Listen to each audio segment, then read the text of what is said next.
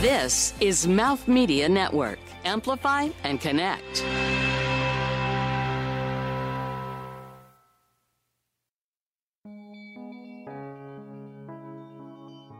I do feel such loss for the times when I would go to sleep with a stack of cookbooks next to my bed and I couldn't get enough of it. I couldn't get enough of it. And of course, as you and I both know, that was, before everybody was a foodie, it was really, we inhaled it. Everything about it. Anything any new cookbook that came out, any Larousse Gastronomique, anything like that, we just devoured. And that was a really wonderful, wonderful time, having that much love for something. Marcy Blum has gone on to become one of the world's great party planners, but she started her career as one of the first women chefs at the Culinary Institute of America in the 1970s. That was a long time ago. She then created the niche of wedding planner, and many have followed. Her story is inspiring.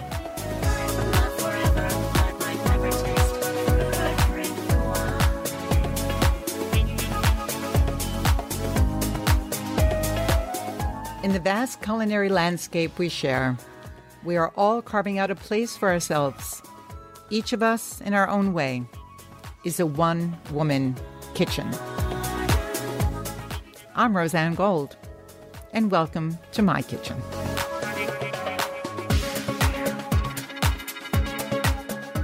Marcy Blum, I am so excited to have you sitting here with me today.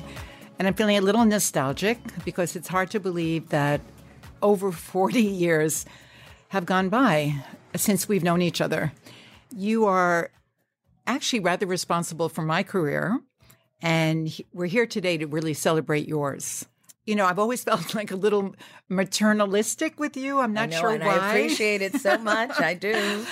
And I'm prefacing that because I really want to just tell you how proud I am of you. I think you have created a career path, you have invented an industry, and you were really celebrated in the New York Times recently in an amazing article by Alex Strauss about your really being the eminent party planner, wedding planner, event planner in the world. That's my take on it.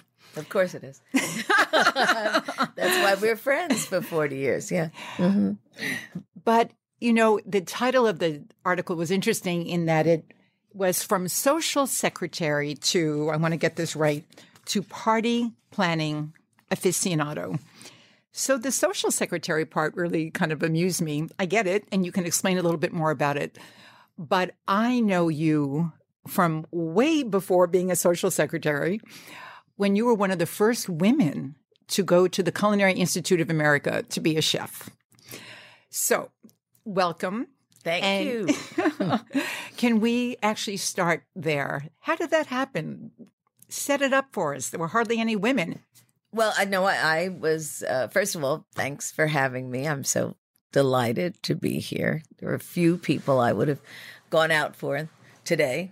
You have a big event tonight, right? We have a book party tonight that we're doing for one of our former brides who wrote a fabulous book. What's the name? It's called World Class, and it's about, she's educated her 3 children in Hong Kong and Shanghai and Tokyo, and now back in the States. She's Japanese American, and the differences in the education system. And it's really interesting, even for someone like myself who has no kids and doesn't really care.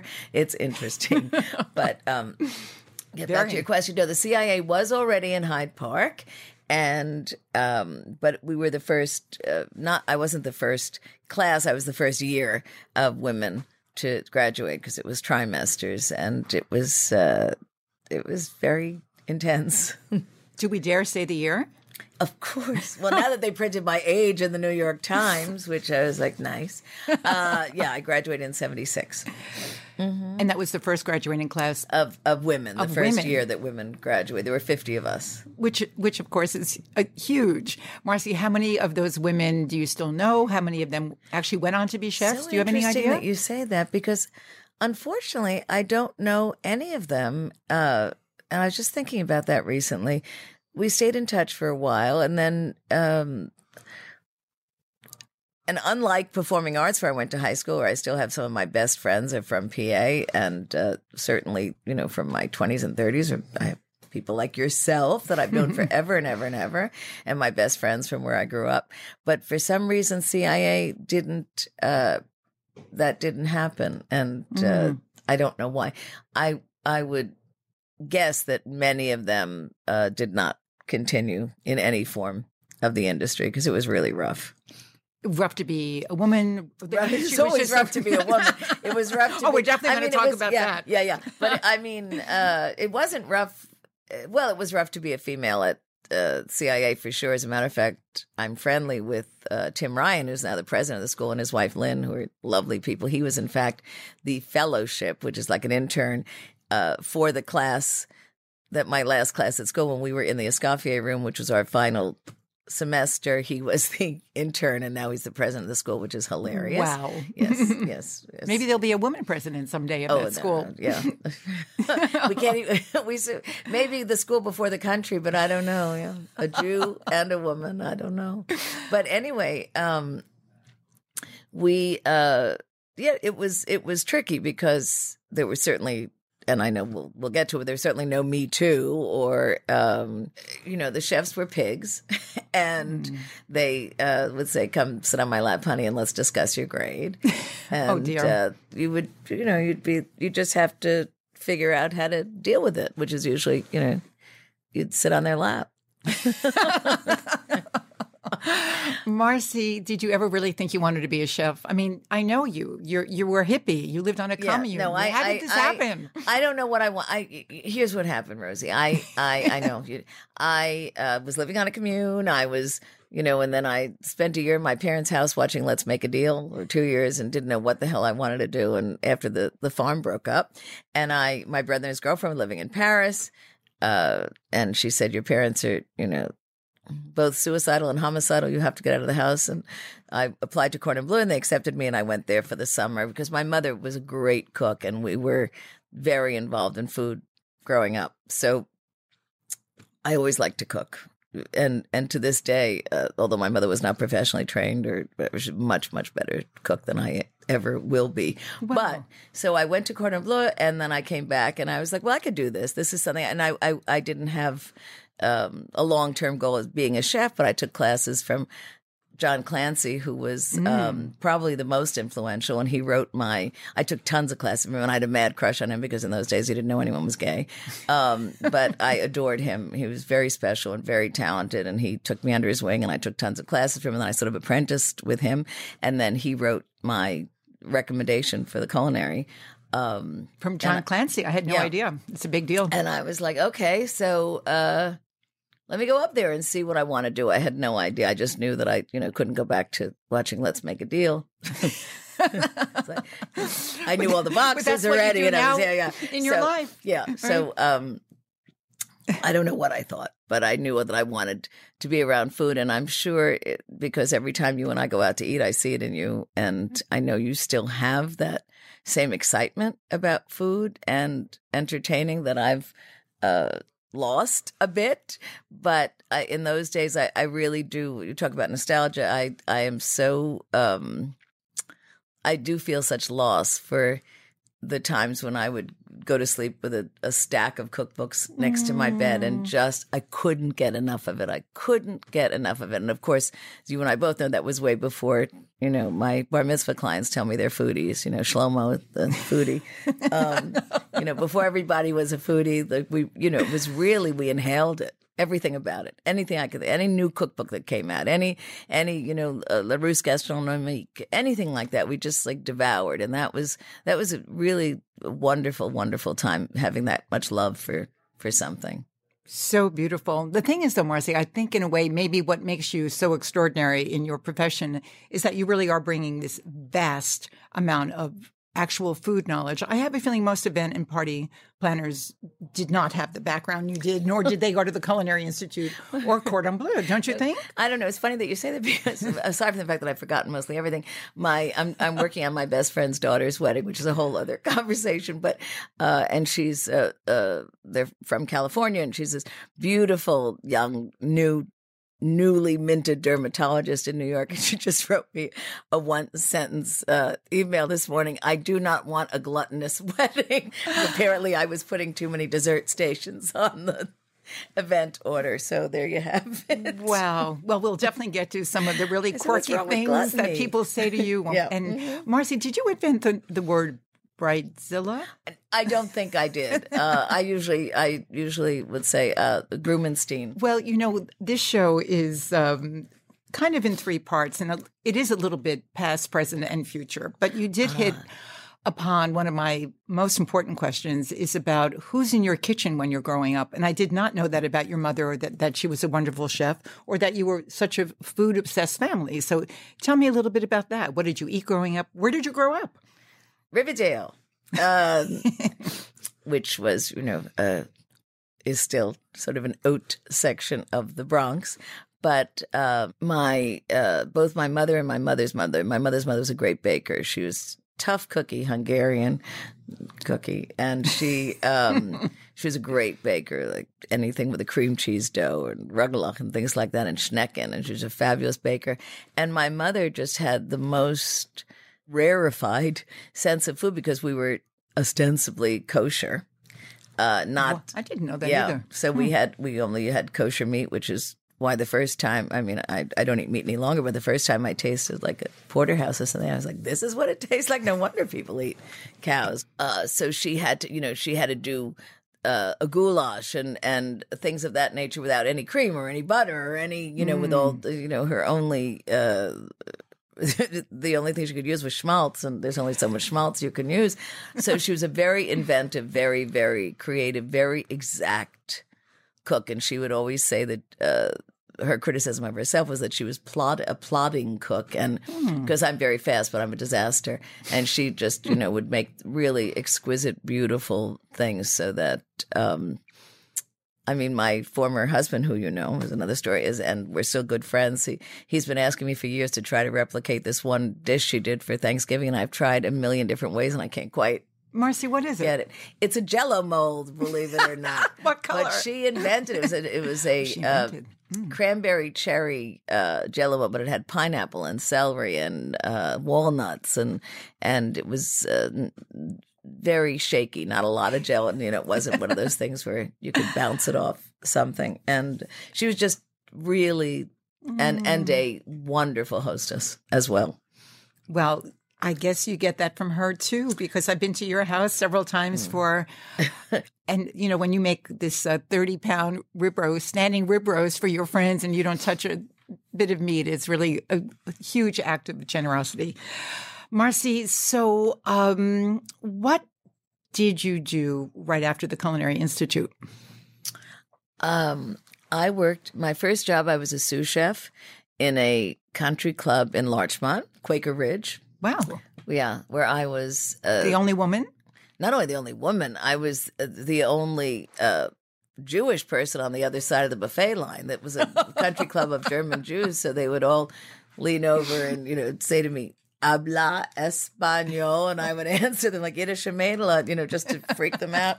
And then it became like, what could you have possibly done in this life to wind up on the wrong side of the buffet line? They were really horrified. Oh, Marcy, right back then, it was not prestigious at all to be a woman or to be in a restaurant or to cook. No, it was like going to auto mechanic school. Most of the guys in my class were guys, and some of them were very, very talented chefs.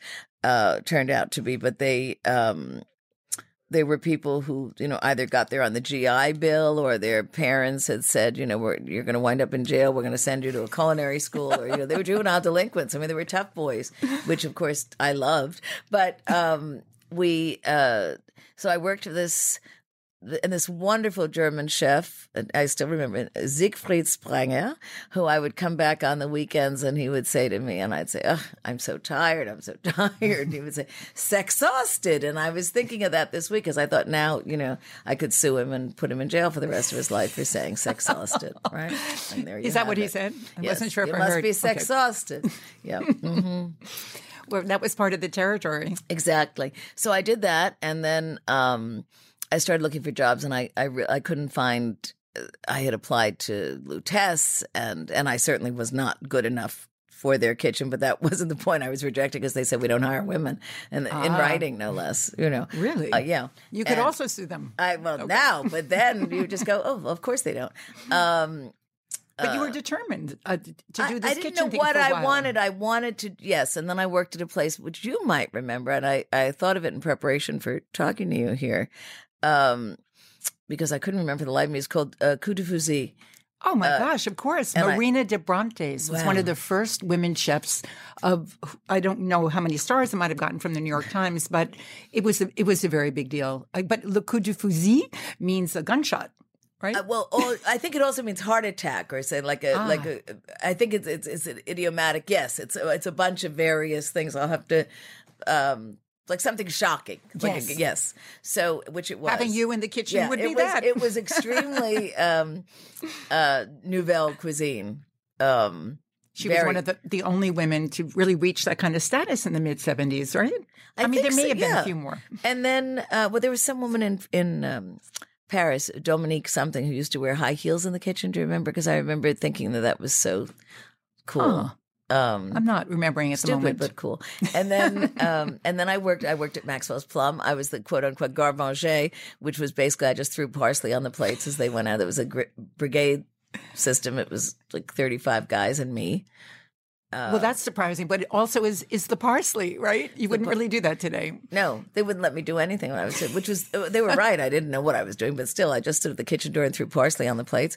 And then I did some consulting. My brother had some friends who were opening restaurants, and I came in and did menus. And then I met Peter, my now former husband, who brings us to our connection, Ed Koch, and my brother, and la. And Ed is the one who actually asked Peter to give me a job. He was opening up all these restaurants, and Ed said, "Yeah, Howard's sister hates what she's doing. Why don't you hire her as something?" And that's and he did. Mm-hmm. So that's the perfect place to take a pause. And when we come back, we will talk more about our fortuitous meeting and what it means to be the world's most important wedding planner. Oh, my God. I don't know. We'll have to call someone else. Mysteries unfold as the night. Here's a cooking tip to share. It's a recipe for my favorite fish dish, and it's made with only 3 ingredients. I usually make it in the summer when there's lots of fresh basil around because I like to make my own pesto. But you can also buy a great quality pesto at a gourmet food store. Simply take fillets of salmon and coat them thickly with a layer of pesto. Make sure the top is coated completely. Take a handful of pistachio nuts and crush them really well. Pack the pistachio nuts onto the pesto until it's covered completely.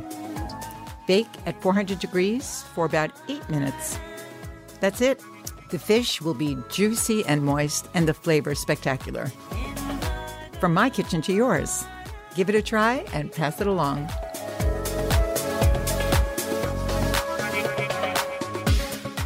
So, Marcy, we did cover a little bit about your background in Riverdale and your mother, this beautiful cook who was so generous, and your grandmother who made schnecken, and the Hungarian-Jewish connection, and you and I also have that in common. And now we are at the time that we're meeting, and we're really talking about 1977.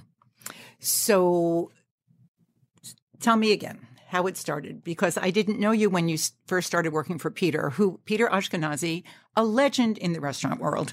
That's true. Well, I met Ed Koch was mayor. He was already mayor? I don't know. That's a good question. You know what, Marcy? I don't think he was. I don't think he was either. I think he was Congressman Koch. He was a congressman at the time. And I don't know. And I know you and I've discussed this in the past, but just very quickly, when my brother wrote for the Village Voice, he was Ed Koch's spokesperson on the side. And he always said it was the best job he ever had, because I think Ed was a councilman then, and nobody cared about his opinions. My brother said nobody ever called him, so he got paid anyway. It was great. but my brother, your brother went on to become a very famous writer. Yes, Howard my Bloom. brother is very famous, brilliant. Writer. And so my brother and Peter Ashkenazi, the restaurateur, and Ed, I think were having lunch or dinner, and they were all friends. And someone said, "How's Marcy?" And my brother said she hates what she's doing, and Peter was leaving. In those days, I think he was doing PR for Rainbow Room and Gallagher's, and and he was leaving to open a bunch of restaurants. And Ed said, well, why don't you just hire Marcy? And he hired me as a food consultant to do the menus, help with the menus, et cetera. Which was a very new career at the time. That did not exist. And I think he paid me $100 a week as a consultant, and I was overjoyed. And I did that. And at the same time, I was living on 16th Street. At the same time, my dear high school friend, who was George Lang's daughter, I needed more work. Even then, I couldn't do $100 a week. And Andrea, his daughter, called him and he said, well, it's funny, we don't have a kitchen yet in Café des Artistes. We don't have a pastry kitchen. So why doesn't she bake for us? So I baked layer cakes and bun cakes and stuff and schlepped them up to the Café des Artistes a couple of times a week. And I'm sitting here with my mouth open. I had no idea. Yeah, he was very kind to me, actually. And George was a wonderful man. And then the irony was, of course, that I wound up, I graduated his widow graduated CIA right after I did. So I always said I went to high school with his daughter and college with his wife. With Jennifer Lang. With Jennifer Lang. Who also edited La Russe Gastronomique. This was a huge project. But Marcy, you know why I think this is so exciting?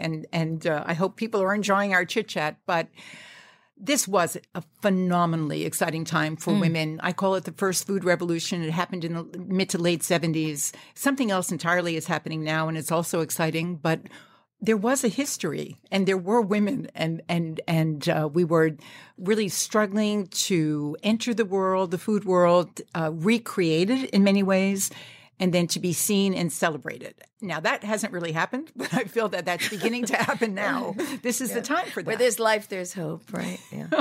No, you're right. I mean, you're absolutely right. I have two best friends. One lives in Portland, and she's very, very well known. In Maine or in Portland, Oregon. She started a medibles business several years ago. It's called Lori and Mary Jane, and she got 4 pages of the New Yorker last year as the Martha Stewart of marijuana. The reason I mention her is because she went to NYU, got a liberal arts degree or anything. And when I graduated culinary, she said, "Oh, the hell with this," and she applied and went to CIA after I did and became a really good chef. Because it was so exciting at that time, and it was so cool. You'd go up there and. Believe me, nobody wanted to go spend 2 years in Poughkeepsie, least of all myself, but there was nothing else. I mean, if you wanted to do it professionally, you went to CIA. It was very European-centric also at the time, which meant to be educated and cultured, and that's what everyone was interested in. And of course, correct. That's changing wildly. Right. Okay, so after you made bun cakes for George Lang, then what happened? I don't know what happened. Peter and his partner... his business partner started opening restaurants, and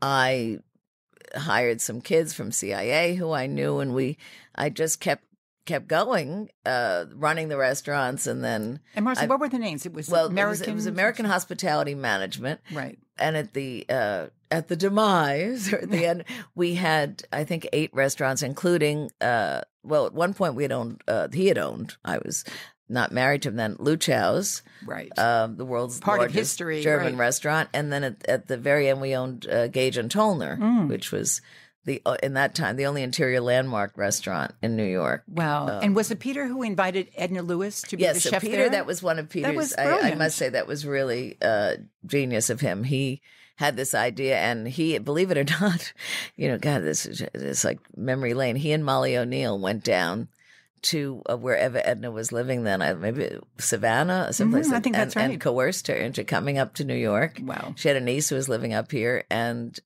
cooking for us at Gage and Tollner. Very exciting. Yeah, she was amazing. Well, Marcy, you may have to come back to do this memory lane thing and women in the restaurant segment.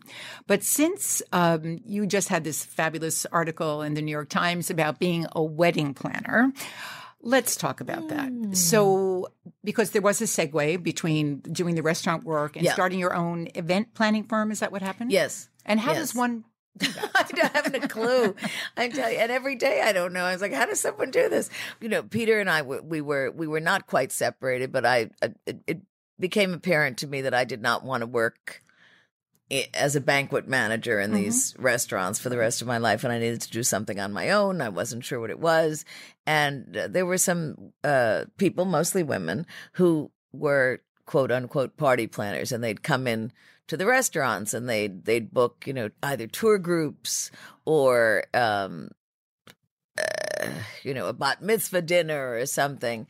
And I wasn't very impressed with any of them. And I was like, I could do this with my eyes closed. Little did I know, famous last words. So I said, let me try. And I put an ad in New York Magazine for, I guess, the thing is, even though, and my company, we do all different kinds of events, from book parties to bat mitzvahs. We do a lot of very high-end birthday and anniversary parties.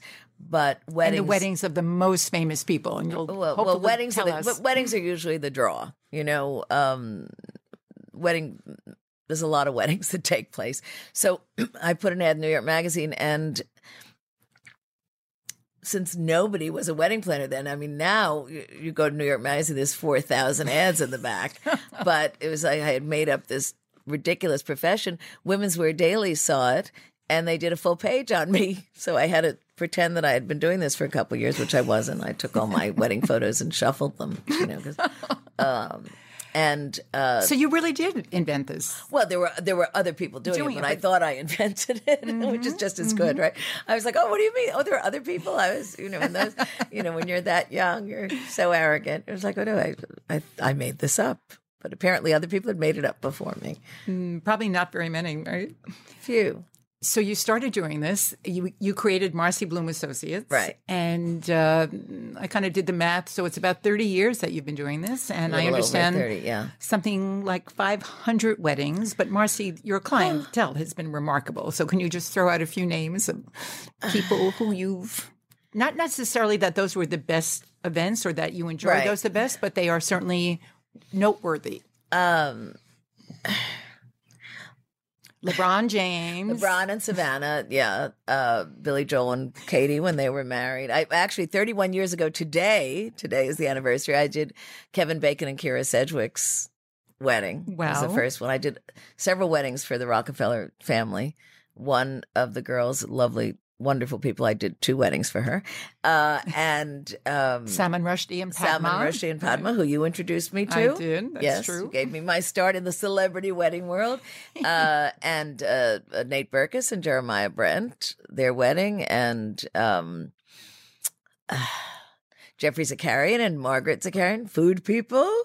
So, and Gail Simmons and Jeremy. Yeah. So.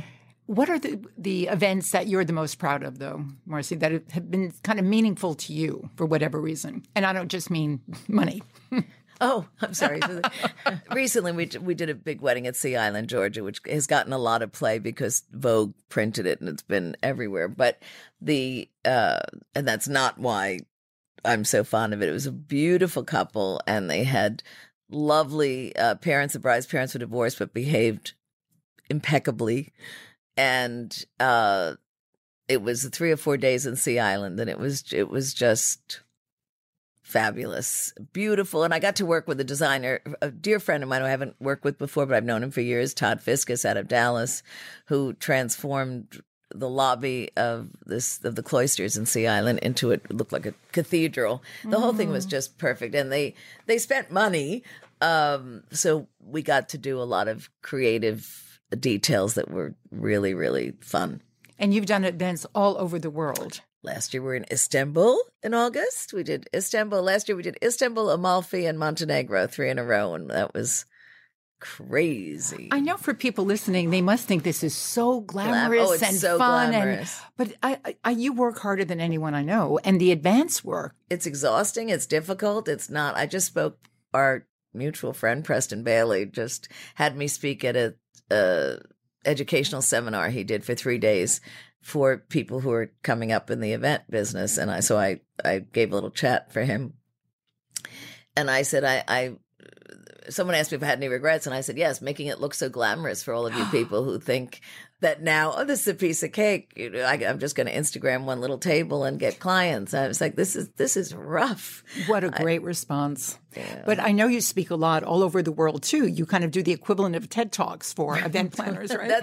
That's a very sweet well, you know the way I analogy, feel but about yeah. you, you know? So, and Marcy, you've also written some of the most definitive books in that niche as well, right? Wedding Planning for Dummies, yes. Mm-hmm. That sold millions and billions of copies? Yes, that's why my driver is downstairs. My driver, Metro. Or Uber and Metro, my drivers, yeah. Do you, in fact, have regrets? Oh, I thought we only had, I have a party tonight. Are we talking about life or we're talking about? Well, just about choosing this pathway for yourself. No, I think you've loved it. Let me try to frame it like this. I know some of my colleagues who are younger, not all of them, because some of them my age had the same way of looking at it, had a career path. Someone like Brian Raffinelli, who did Chelsea Clinton's wedding, and he's a dear friend and a very talented event planner, or a company called FET, or they, if they didn't come out of business school, they still had a long-term plan and very definitive benchmarks. So we're going to get from here, and then we're going to get from here to there. And I'm like, well, I can plan a party, and I know food. And I was an actress before that. I went to performing arts. I was like, well, here we go, you know. And I was like, look at that, people are calling. I guess we should get a phone. And but so so every day it's sort of recreating this business. When I walk in and there are actually people sitting there who work for me, I'm like, this is weird. There was no concerted long-range plan at all. I still don't have one. But Marcy, you know what? I don't think this is an unfamiliar story at all for women who have really forged and carved out a place for themselves in the culinary or hospitality industry. And I so appreciate your sharing that. When we come back, we'll hear more about what's meaningful to you now, what the future will bring, and your legacy recipe. Whoa. And the gate to the garden of fulfilled desire is reached by a road. Follow me on Instagram at Roseanne Gold, and check out everything I'm up to on my website at roseannegold.com.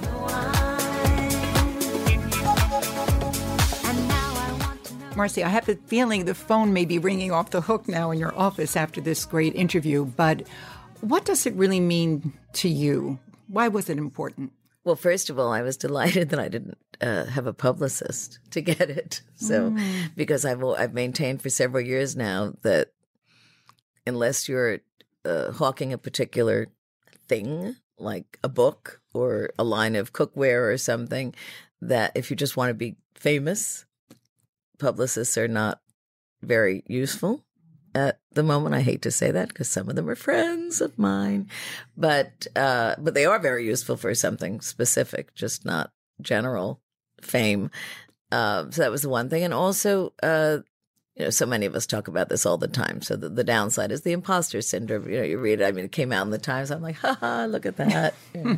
Who is that person? That's funny. The other lovely thing about it is I got several emails from colleagues who have been doing this a long time. I mean, colleagues that I really respect, someone like Mindy Weiss, who's, does all the Kardashian parties and I've known for years, or Judy Paulin has been doing this for a million years. A lot of Vicky Dubin, a very successful party planner in Westchester, almost identical. Thank you for validating our industry. And that made me really happy because it sounds like such a flaky, stupid thing to do. I'm a party planner, and it used to be, when you mentioned social secretary before, what I was saying to Alex Strauss, who's the journalist who wrote it, who's a very, very smart woman, was, I wasn't suggesting that I was a social secretary because I can barely alphabetize. But what I was saying was that people like Letitia Baldridge, who were essentially event planners, were considered, she was Jackie O's social secretary because there was no other moniker for it then, really. But these women who wrote, thank you for making it sound like we actually have a real industry as a real business. And that made me happy. And does it feel like this is opening more doors, or that it's sort of the kind of the icing on the cake for you? Oh my God, no icing on the cake. No. Yes, I'm still pounding on doors daily. We're still chasing people on Instagram who got engaged. Like, hello. I was having this conversation with someone last night, a sort of a celebrity who announced their engagement on Instagram, and we wrote, for a hot time, or if you want your wedding planned, call. And she did. We were laughing. She said, "You're funny." I was like, "Thank you." The changes you have seen or must have seen in the industry in the last 30 years have probably been astonishing. But are there one or two kind of social etiquette changes, or just the big one, Rosie, is Google. The fact that we all had businesses before Google. The fact we would do a wedding in Nantucket, for example, you'd fly up to Nantucket and you'd pick up the phone book. That was the thing to do. You'd steal a yellow pages and a white pages from somewhere, and you'd fly home with it. And then you'd just go through it painstakingly to try to find local vendors, florists, musicians, caterers, whatever. I mean, Google, it's like someone gave us a magic wand. At the same time, it also gave our prospective clients magic wands, so they think they know everything. But, I saw in so-and-so that glass was $297, and you said it was $307. That's the Pandora's box aspect. Are weddings happier? Do you think people are more satisfied, or the expectations have gotten so off the charts that for the bride and their family and for the guest, it's too much? That's not good for business, Roseanne. You may answer any way you'd like. Okay, well, as you know, I'm a fairly political person. So, and I honestly believe this, and I've been saying it in a lot of interviews. I believe that the world is in a very depressed place at the moment, and certainly in this country, people are freaking out. And feeling extremely uneasy and anxious about the future, in not whether they're going to survive or not, but just in general, people are really miserable. And I have found that my clients are embracing celebrations more so than they ever have in the past, because there's this sense of urgency, like, I don't want to say fiddle while Rome burns, but there is a little touch of, if we can afford to do something fabulous, not only for ourselves, but for our friends and family who perhaps have not been as successful as we are. So, I think, I was talking to someone today. I think the guests would love to have an affogato station or something like that.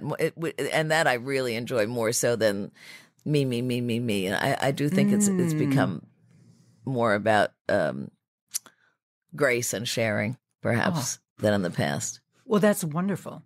Yeah, isn't that that's nice? very good. At least there's one good thing that's happening. I would while imagine we're all going down the tubes. Yeah. That would be very good for business. That you really are in the business of pleasure, as we used to say, right? And sharing it, and everything you just said is so beautiful. One quick example could you give us for people who don't have much of a budget and want to do something meaningful, intimate, spiritual even? What's the craziest, simplest thing you've ever done? Well, I don't know if they're the craziest and simplest. That's true. They don't have to go together. Yeah. I mean, my number one tip, I said in the Times, and I'm not kidding, is cut the guest list. There's absolutely no reason to have a zillion people there that you're not going to recognize in 5 years. When you look at the photos, like, who the hell is that person that I paid $250 for? And if you must have those people, then have have a small ceremony with your closest friends and family, go out and have a great lunch or brunch or something. And then if you still have to do something else, then just have a big cocktail party with an iPod and be done with it.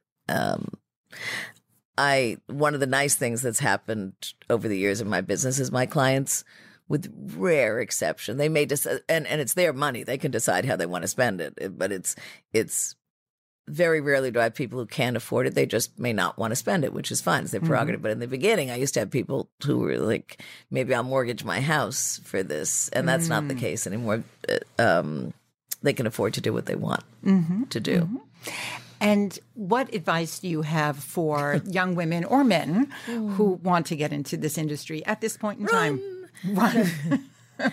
I think it's rough. I think you really, it's two parts. Unlike most things, if someone wants to go to become a lawyer, and maybe I'm naive on this point, but if someone wants to be a lawyer, I don't think anybody says to them, "How many people do you know?" You know, they just go to law school, study, become a talented lawyer, and someone will, in some white shoe law firm, will figure out that you're a talented lawyer, and you will be promoted, and you could become a partner. Still, I don't think law firms, and again, maybe it's naivete, hire people out of law school for who their client list is. In this business, it's essential that you have a very large social circle, which I have developed now, but I certainly didn't have when I started. And there are lots of untalented people in my business who do very well because they know a lot of people. It's a sales job And a bit of an Instagram world. I know you have many question. Followers. Instagram followers. Yes, I slept with every single one of them. Are you optimistic, though, about this field and this industry? I don't know. Jury is out. I don't know. When I spoke at Preston's event, I felt very optimistic about it. A lot of young people who really wanted to learn were there, and I thought this is great. And then I'll see someone with a zillion followers on Instagram and there's a table for four that I know cost $6,000, and I'm thinking, you can't replicate that for a wedding. What are you doing? So the jury's out. You have to ask me next year. Okay. I would love to. I'm so glad that your legacy has been kind of, established now, especially with this article. But do you have a legacy recipe that you would like to share? I was going to say, I do need you to define specifically your a legacy recipe, which is one that I would want to be remembered for, or one that I have from someone else's legacy. It's a wonderful question. It could be either. Ha ha. I guess my mother's peas and pasta shells, which was another Thanksgiving standby, which we have tried to replicate, and I have done a pretty good job of it. But it's never, as you know, it's like the Madeleine, right? It's never exactly as how Gert made it, but it's a lot of onions and garlic and half butter and half olive oil and fresh peas and shelled peas and pasta shells all mixed up. And as a side dish for people who don't eat stuffing. It was quite yummy. Wow. And unique. Yeah. I don't know where. I think she got it actually originally from the Time Life Foods of the World series, which is still a series that has legs to me. Definitely. And that's where, John Clancy was the test kitchen chef. And so but I think she doctored it as she did with Mother. It probably had something in there that she couldn't use. So. That's a wonderful recipe.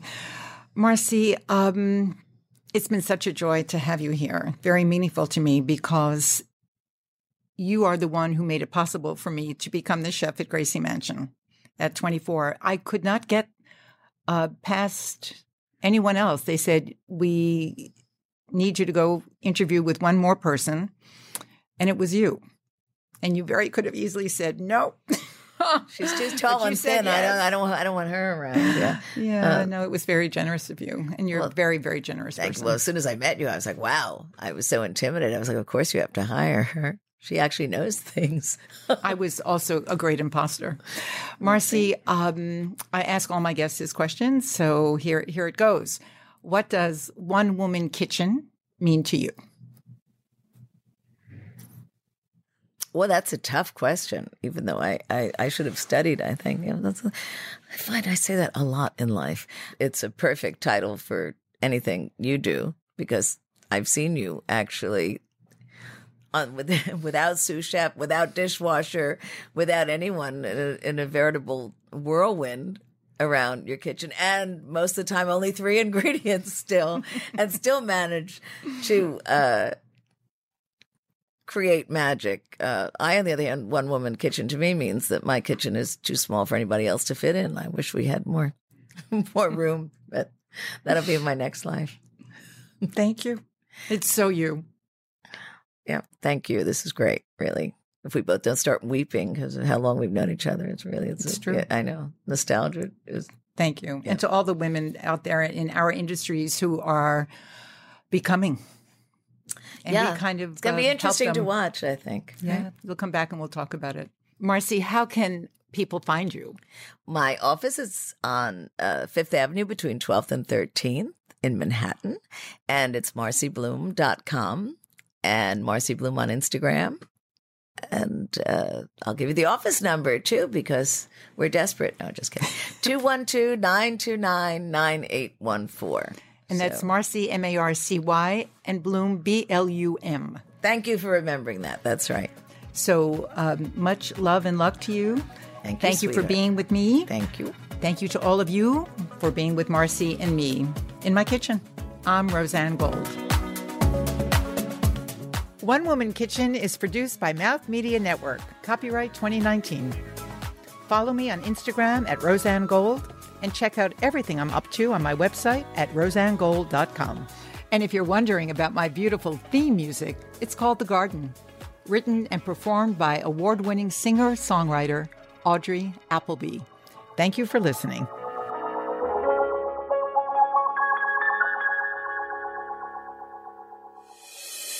This is Mouth Media Network. Amplify and connect.